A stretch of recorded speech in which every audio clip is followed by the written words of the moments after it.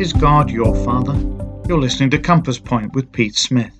He is certainly the creator of all, but the title Father was one Jesus taught specially to his disciples, and the Bible makes it clear that it is only through the eternal Son of God that we can ourselves become sons and daughters of God in his family.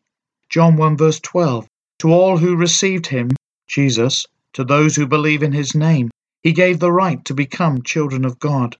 Galatians 3:26, for you are all sons of God through faith in Christ Jesus.